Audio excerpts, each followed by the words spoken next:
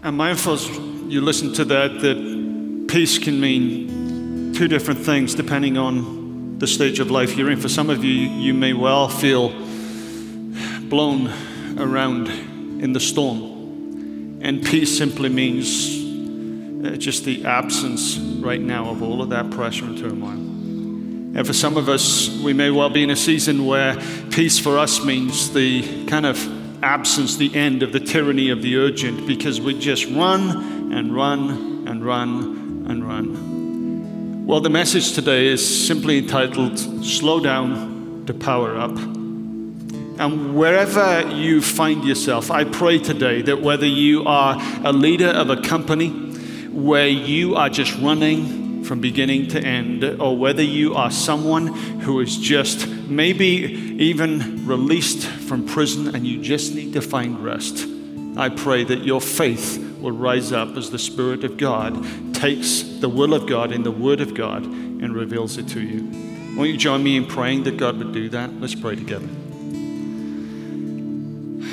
Oh God, we thank you for the privilege of worship, because it truly is in moments like these that we get, even for a few moments, to be still. And what we want, Father, in these moments is for the truth in your word that is your will to become a part of our soul, so that we would be able to hear what it is that you're saying and go out and live as the people you've called us to live. God, we thank you for the privilege of worship. We thank you and we pray that you would have your way in us. In Jesus' name, amen. Amen. Good morning. Welcome to Central. If you are a guest of ours, my name is Craig, and I get the privilege of wrapping up our series today, which has been entitled A Radical Minimum. Over the last few weeks, we have essentially looked at a few daily rhythms. Those daily rhythms were connecting with God through prayer, that Wi-Fi signal. It's a two-way communication where we get to slow down to hear God speak. It's also connecting with God through His Word. Not just the idea that we read God's Word for it to inform our mind, for us to have the mind of Christ, but also that God's Word reads us in order for us to have the heart of God and the heart of Christ for the world. Again, two-way communication, a daily rhythm. Now, this sounds really simple, right? Reading the Bible and praying. And yet the reality is the vast majority of people who follow Jesus struggle even with that. And so we kicked off this idea of 28 days of radical minimum, and we've been reading through the book of Acts and just challenging us to sit in a seat for 15 minutes, to have 5 minutes of uninterrupted time with God in prayer, and to have 10 minutes where we just read a single chapter of Scripture a day. Seems like such a radical step for some of us, and yet the reality is that this is just a bare minimum of doing life with God in the way that He intended it. And then last week, Steve talked about the kind of what we're calling the monthly rhythm. The idea that we would actually engage in meaningful community with other people. Why? To fight with and to fight for God's will for our lives. To give people the opportunity to speak into our lives and redirect us where we need it, but also for us to stand alongside and inspire and encourage other people. Again, when we look at Acts chapter 2, this was just a natural overflow of what happens in a person's life when God gets a hold of it. And yet for some of us, even a monthly commitment to allow other people to stand with us, wow, that's radical. And what we're saying is, look, if we can even do this, pray, read the Bible, connect in community, things that seem so radical. The amazing thing is that what seems radical to us now will be nothing compared to what God has for us later on. And this message today, entitled Slowing Down to Power Up, is based on another radical minimum. It's what God ordains, and that is that each and every week we set aside time to rest. That we set aside a time for rest and worship. Now, depending on your situation in life, and if it's anything like Vipka and mine, this is something we need to fight for. Just this morning, Vipka and I were kind of communicating in the bathroom before I left for church, and I said, Vipka, today's message is where the message has as much to say to the minister as it hopefully does to the congregation. Our February is going to be absolutely nuts. But this theme, rest, slowing down in order to get powered up, is so essential that I need to fight to make it happen. Radical minimum. We want to challenge you to set aside a weekly time for rest and worship. Now, whenever you talk about the theme of rest, there is another word associated with it, and that is the word Sabbath. It's a Sabbath rest. Now, talking about the Sabbath is a bit of a controversial issue. So before we dig into that, let's have a look at the foundation for this idea of rest and see how it's tied to the idea of worship. In Exodus chapter 35, verse 2, and some of your Bibles, it'll be verse 1, you'll read this. For 6 days work is to be done, but the seventh day shall be your holy day. Now notice that, holy. Just hang on to that word holy. We'll refer back to that a little while later. It's a day of Sabbath rest. Whoever does any work on the Sabbath will be put to death. After the service this morning, 2 nurses came up to me and said, hey, this was really great. I'm going to miss the Super Bowl today because I'm going to work. Oops. This is clearly a little bit drastic. So what's going on here? Now, obviously, they're not going to be, I'm saying obviously, you may think it's not so obvious, but obviously, they're not going to be punished for caring for people, and you'll see why I say that a little while later. But why does God's word state this so drastically? Well, the answer is that the Sabbath was a symbol of the relation between God and his covenant people. And so breaking the Sabbath was tantamount in those days to breaking the covenant with God. Now, the word Sabbath rest is literally the Hebrew Shabbat, Shabbaton, which means the rest of restfulness. That's the idea. Sabbath rest, this rest of restfulness. It's the day of rest from which there was this pause from what you were doing the rest of the week. In other words, the idea here is that the Sabbath was a day of contrast. It's a day of contrast. Now, the basis for this verse is found in the activity of God himself. And so the verse of Genesis chapter 2 and verse 3 says this, then God blessed the seventh day and made it holy. Here's why. Because on it he rested from all the work of creating that he had done. So this idea of the Sabbath then is actually a principle that is derived from creation before the fall. The work of creating the world and resting means that the idea of the Sabbath is not a punishment. The idea of work is again before the fall. Work isn't a punishment. It is a blessing and a privilege. Resting is a part of that. This is part of the divine principle. It's part of God's divine design. And what God wants is for us all to slow down, to be powered up for what's ahead. And what we sense from that verse is that there is a sense of divine rhythm to everyday life. That's what happens when we pause. This rest sustains the supernatural in the realm of the natural. It maintains creativity amidst mundane monotony. So this is the idea. The idea of us taking rest is actually based on God's example. And the idea is that, look, we need this weekly rhythm of rest and worship because this is the example that God gave us. And God wants this example to be his people's experience. And the question is it yours?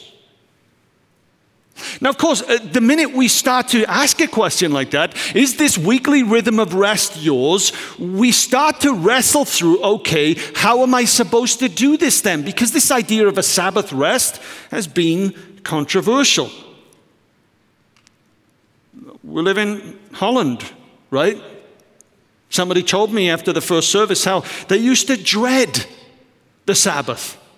They used to dread it because every Sunday, this lady is an older lady now, she said every Sunday she would be taken to church by her parents and she would have this long dress on. She would finish after church, she would go home, the curtains would be closed. She was allowed to take the dress off, but she was not allowed to put any pants on, and they couldn't have any fun whatsoever.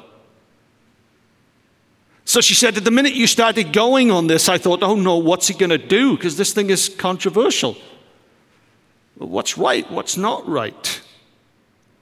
A guy by the name of Isaac Asimov writes the story of Rabbi Feldman. And Rabbi Feldman had been having trouble with the congregation of his synagogue. And it seemed that they couldn't agree on anything at all.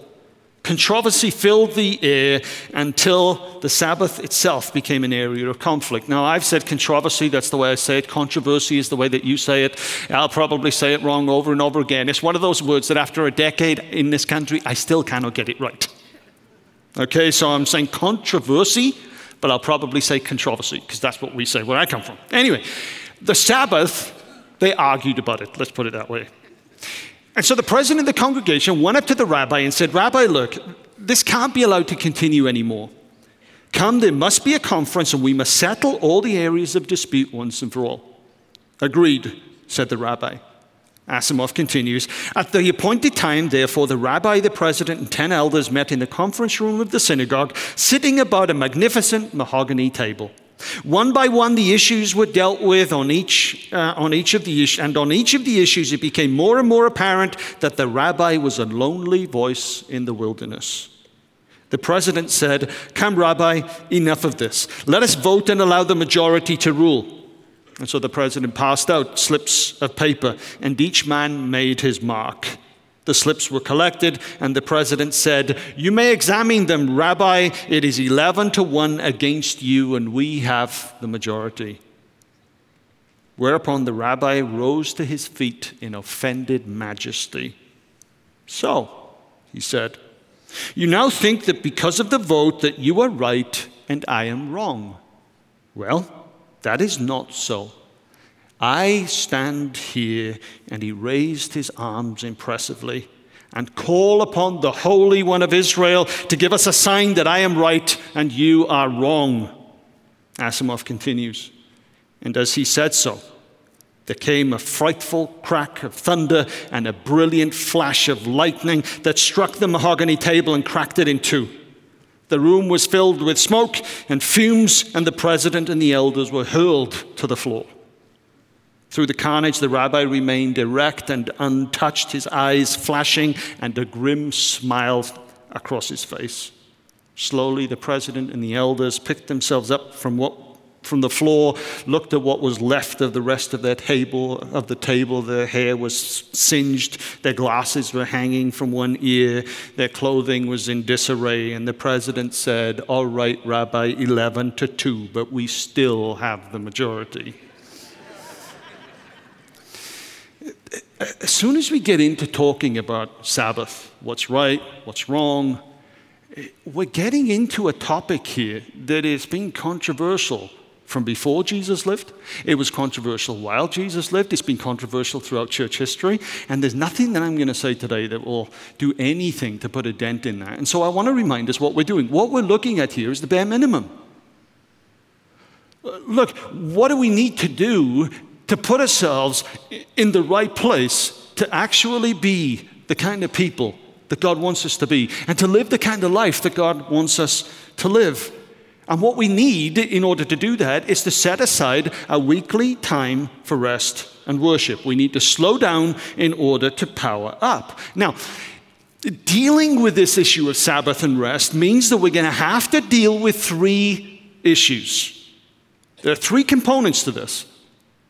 How you rest is going to embrace the need for worship. That's the first one. Address the necessity of work. That's the second one. And it needs to allow you an opportunity to witness. Those are the three issues here. In order for you to rest, you're going to have to tackle the issue of, what do I think about worship? Secondly, what do I do with work? And thirdly, what do I do with opportunities that I have to serve God? These are the three areas. And as we look at 3 passages of Scripture today, you will see from this why it is important for us all to basically slow down every week in order to power up, but also you'll see glimpses of how God helps us understand how that can be done. 3 passages, 3 truths, 3 reasons why a rhythm of rest is necessary. The first reason is this: the Sabbath is a sign. The reason we all need to slow down to power up is because slowing down is a sign. It is a testimony. Slowing down bears witness to the God of creation, but it also bears witness to the generations around us. And if we don't slow down, we destroy that witness. It's a sign. Now, to see this, I'd like you to turn to the Old Testament book of Exodus, chapter 31, Exodus 31. If you grab the Bible from in the room, that is on page 88, and we're going to read here from verse 12 of Exodus 31. This is what we read. Then the Lord said to Moses, "Say to the Israelites, you must observe my Sabbath. This will be a sign between me and you." Why? For the generations to come. So that you may know that I am the Lord who makes you what? Holy. We've looked at Genesis chapter 2 and verse 3, the word holy. We've looked at Exodus chapter 35, the word holy. God is holy. The creation demonstrates this. The sign of slowing down is so important because it is a sign that basically says, I cannot make myself right with God. I cannot make myself holy. God makes me holy. God is the one that deals with my hurt, my hang-ups, and my habits. And when I slow down, I am basically bearing witness. I'm giving the sign that it's God who does this for me. This word sign means banner. It's literally, when we worship, when we slow down, it is literally like hoisting a banner in the air that says, I am right with God through Jesus. It's a sign. Why do we slow down to power up? Why do we prioritize worship? Because it's a sign. For who? It's a sign of a reminder to me that I'm right with God because of what God has done. But it's also a sign to the generations, to our kids, to our grandkids. That's why Steve was so right last week when he said, do not give up the habit of meeting together. And it means far more than just joining together on a Sunday for worship. If we neglect that, we are basically espousing this idea that we can put ourselves right with God. We can't. It's a sign. So therefore, observe the Sabbath because it is holy to you. This isn't so much about a day. This is about a God. This day is holy to us because God has changed us. And anyone who desecrates it is to be put to death. That idea of violating the covenant basically means that there is a death in the relationship between us and God. And those who do any work on that day must be cut off from their people. It's part of the cause for debate. For 6 days work is to be done, but the seventh day is to be a day of Sabbath rest. Shabbat, Shabbaton, rest of restfulness, holy to the Lord. Whoever does any work on the Sabbath is to be put to death. The Israelites are to observe the Sabbath. Now, how are we to observe it? Mourning it? Celebrating it. Celebrating it for the generations to come as a lasting covenant. It is a sign forever between me and the people of Israel that in 6 days the Lord made heaven and earth, and on the seventh day he rested and was refreshed. How does God celebrate the Sabbath? Celebrating the Sabbath. Now, some of your translations may have the word observe. The word observe is a fine word, but there's a difference, is there not, between observance and celebration? I wonder how many of you growing up grew up in an environment where the Sabbath was actually a day to be celebrated. I've not lived in Holland a long time, but already I've heard so many stories from people who were once young and are now, let's just say, a little older, where they have shared with me how their Sabbath day observance left them with feelings of dread. It felt more like a funeral than it did a party. How many of you will remember, not far from here, I'm told the Grass Cup Reformed had a baseball field, and on that baseball field there was a sign, and the sign said, "No ball on Sunday." How many of you remember that time when a family fair in McDonald's was closed? I'm told that for many families, just like that lady expressed to me just after the first service, they would go home from church on a Sunday, the curtains would be closed, the lights would be off, and their life would stop until tomorrow. That is not a celebration. That is a dirge. That is a funeral. Is it any wonder that so many of their children got bored and felt that this kind of worship service was irrelevant? The text here says that it's a sign. It's a sign. It's a sign because we worship a God who's put us right.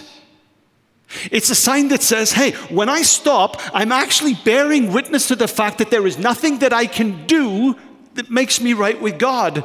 It's what God has done. And I'm stopping and I'm worshiping because in stopping, I'm acknowledging what God is doing. And guess what? If that isn't something to be celebrated, if that isn't something to be joyful about, you know what happens? It has an impact on the next generation and the generation after that. So listen, the best thing that you can do for your kids and for your grandkids is not force them to worship, but to love worshiping yourself. Because the reality is, enforcement is never contagious. Celebration is. Jesus loves to party. Read the parables. And yet, how often have you heard it said that the reason that the vibrancy of Christianity has left America is because the Sunday is no longer holy? Let me tell you a story, church. The reality is that for the early church, there was no legal day set aside for them to worship. They would worship God in the morning, before work. They would worship God in the afternoon, after work, and their faith was vibrant. In our reading through the Bible in 90 days, I thank the Lord that we've left Chronicles. We're now in Nehemiah.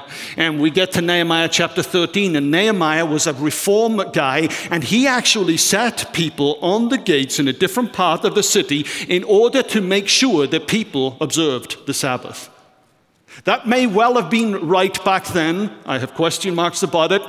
But the reality is, the way forward for us in America is never back. Enforcing Sabbath worship is not the way to get the faith vibrant. The way to get our faith vibrant is to slow down and to worship a God who has made us right. Not because of what we have done, but because of what He has done. I don't know what your rhythm of life is, but I do know this: slowing down is really important for refocusing our mind on what truly matters. So slow down for your sake and for those around you. Now, secondly, the Sabbath is a gift.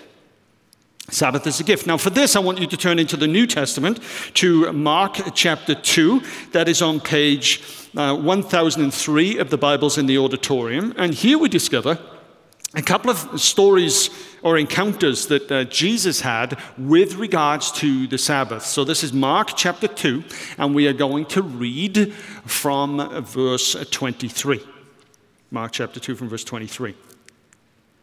One Sabbath, Jesus was going through the grain fields, and as his disciples walked along, they began to pick some heads of grain. The Pharisees said to him, "Look, why are they doing what is unlawful on the Sabbath?" He answered, "Have you ever read what David did when he and his companions were hungry and in need? In the days of Abiathar, the high priest, he entered the house of God and he ate the consecrated bread, which is lawful only for priests to eat. And he also gave some to his companions. Then he said to them, the Sabbath was made for man, not man for the Sabbath. And so the Son of Man is Lord, even of the Sabbath." Ernst Käsemann is an author, and he tells a wonderful true story that happened in Amsterdam in the Netherlands in 1952. In Amsterdam at that point in time, severe storms had basically hit the country, and the city of Amsterdam was threatened with rising tides over the dikes and everything else. And so one Sunday, word went out that the dikes near the center of the city had to be strengthened. And this put the pastor in a dilemma, because he was a pastor of a basically really strict church that believed that absolutely no work should be done on the Sabbath at all. What to do? He wrestled with it. He thought about it, and he said, I really haven't got the authority to answer this on my own. So he called the church board together, and he said, okay, guys, what are we going to do to deal with this situation? The discussion was predictable, Käsemann writes. We live to carry out God's will, the board said, and God, being omnipotent, can always perform a miracle with the wind and the waves. They were as reformed as Holland. Our duty, they said, is obedience, whether in life or in death. The pastor tried one last argument. Didn't Jesus break the Sabbath command and declare that the Sabbath was made for man, not man for the Sabbath? At that point, an esteemed old man stood up. Pastor, I've always been troubled by something, and I've never ventured to say it until this point. And the pastor's thinking, this is going to be awesome. He's actually going to see sense. But unfortunately, it didn't go that way. The old man continued, now I simply must say it. I have always had the feeling that our Lord Jesus was quite a bit of a liberal. For the Pharisaic legalists at this point, he was. He basically used the experience of David to show that while rest is important, absolutely no work, even when necessary, was too strict. You see, in this text, the religious leaders approached the Sabbath from a preventative side, what we can't do. Jesus, however, approached it from the Sabbath from the grateful side, what God had done and the response that we have to that. Jesus basically says, hey, God enables people to experience the power of God, the beauty of creation, in a way that brings refreshing. And so what some consider to be a work of sin, Jesus considered the provision of life. Anyone who interpreted such life-giving activity as a burden, Jesus said, only revealed their ignorance of God's goodness.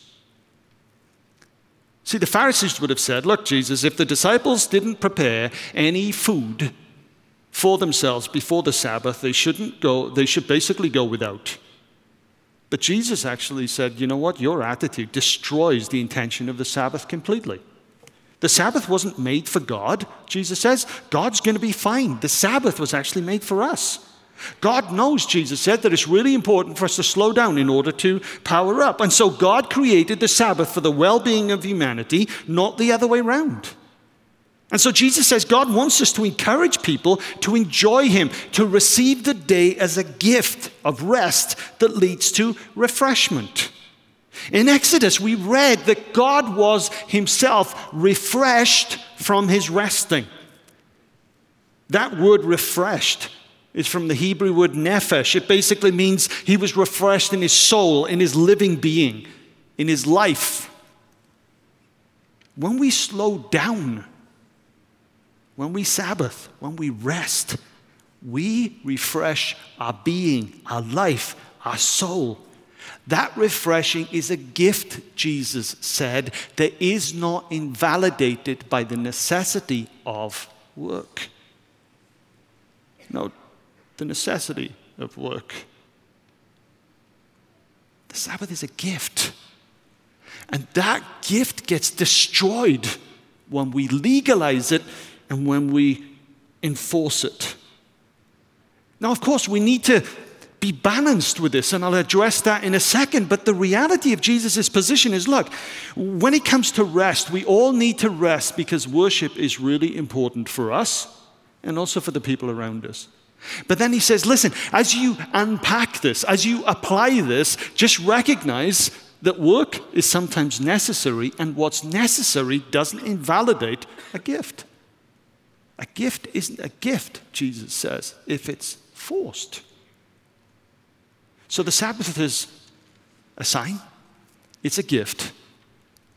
And this gift reminds us that God created the Sabbath for the well-being of humanity, not the other way around. And if you're here and there is no weekly rhythm of rest, you need to slow down. Because this is unsustainable. And this Christian life is a marathon, not a sprint. Slow down. Receive the gift of rest. Now, thirdly, Sabbath is also a chance. Sabbath is a chance. Sabbath is an opportunity for each and every one of us. And we see this in the very next passage, Mark chapter 3. We've read Mark chapter 2. Now, in Mark chapter 3, we read of another encounter with the religious leaders. And what we see here in this passage is that the priority of human need always outweighs conforming to ritual formalities.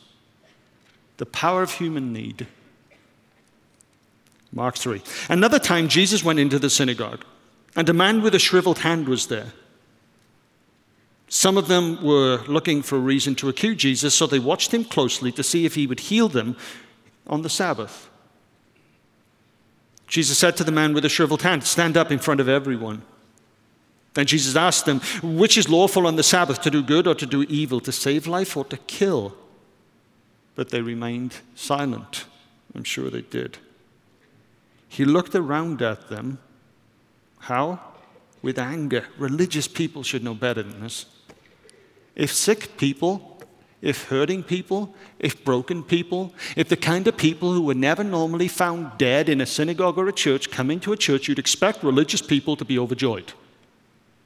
That God is the kind of God who makes people holy and makes sick people well. But they weren't. This kind of legalistic righteousness makes Jesus mad.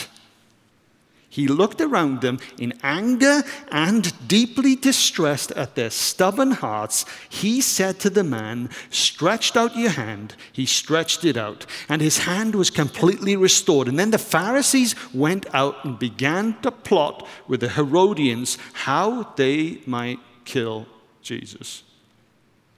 See, the sad thing about the teaching of the Sabbath is tradition is often more important than the text. Why is it so hard for religious people who, if they read the Bible at all, realize that I'm saved not because of what I've done, but because of what He's done? Why is it so hard for us to kind of read the text and allow the text to read me?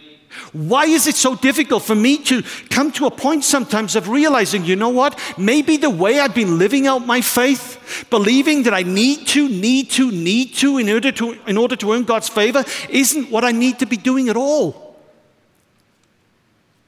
Maybe, just maybe, God wants to change my traditions in order to set me free. But the reality of history is, many people are more sold on their religion than they are on their sacred text. The text here clearly tells us God so loves hurting people that He will break tradition in order to heal them. This text tells us that God loves the broken, the poor, the marginalized. And rather than seeing the Sabbath as an opportunity to step back and allow suffering to continue, Jesus sees the opportunity of the Sabbath to step in and allow mercy to reign. And you know what? That's why I love Sundays. Sunday, in a sense, isn't Sabbath for me because in the church we work pretty hard. After this, many of us on staff will go to our Central Connect lunch. After this is Super Bowl Sunday. You won't imagine what is going to go on Super Bowl Sunday. Some people on our staff are going to work as hard as you wives are in the kitchen while all of the gas guys watch the game, right? That's basically the way it works. But we do that with joy, and we can do that in getting refreshed. Why? Because Jesus says the Sabbath is also a chance to step in and serve. And there is nothing more refreshing than seeing simple service helping and healing broken and needy people.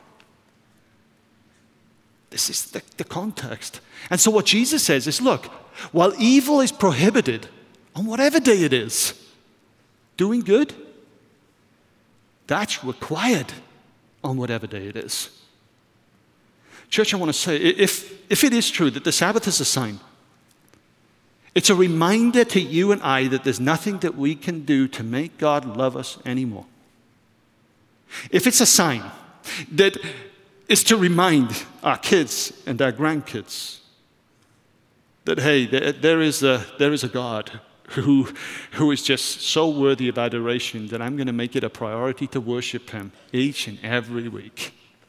If it is true that this is a gift, that God actually comes to those who come to him at the end of a week, at the start of a week, each and every day, and says, hey, I know you're weary, so take on you my rest. That's a gift. And if it is true that this is an opportunity to serve other people, then guess what? We can't afford to get this wrong. Pastor Mike tells a story. True story that happened last spring. And one of his sons had a lawn care business, and he picked up a new customer. So Pastor Mike would invariably, like a dad would, do some of the lawns sometime, right? But this was picked up a new customer and went there with his son. And he was in the car and he overheard the conversation. The lady came out, an older lady, and she says, now, really happy you're doing my lawn. And I know, she said, that around here in Holland, there are a number of people who don't think that you should cut the lawn on Sunday. But she said, I'm not one of those people. She said, I go to Christ Memorial. We're fine with those things. But those people at Central Wesleyan, they don't think like that. They had no idea who Pastor Mike was. And here's the thing. Did you pick up that word holy? It's all the way through, right? Holy, holy, and we've been made holy. Here's the point. The Wesleyan Church came out of this idea that this holy God actually is the one who makes us holy. That's the distinctive. Why is it that people who are so focused on helping people become righteous, through Christ's sacrifice, holy and blameless, are often the most legalistic? See, what was happening inadvertently is that lady had an impression through the testimony of some of our saints. Church, we can't afford to get this wrong. Because rest is important. Jesus' approach to rest is simple. Look, prioritize worship because it's necessary. Prioritize work if it's necessary. And prioritize mercy whenever there's opportunity. We can't afford to get this wrong because it's a sign. And see, what we realize is getting the balance right basically means avoiding the extremes where either nothing is possible or everything is permitted. Guys, we don't slow down if that's where we live, in the extremes. Life with God demands we slow down.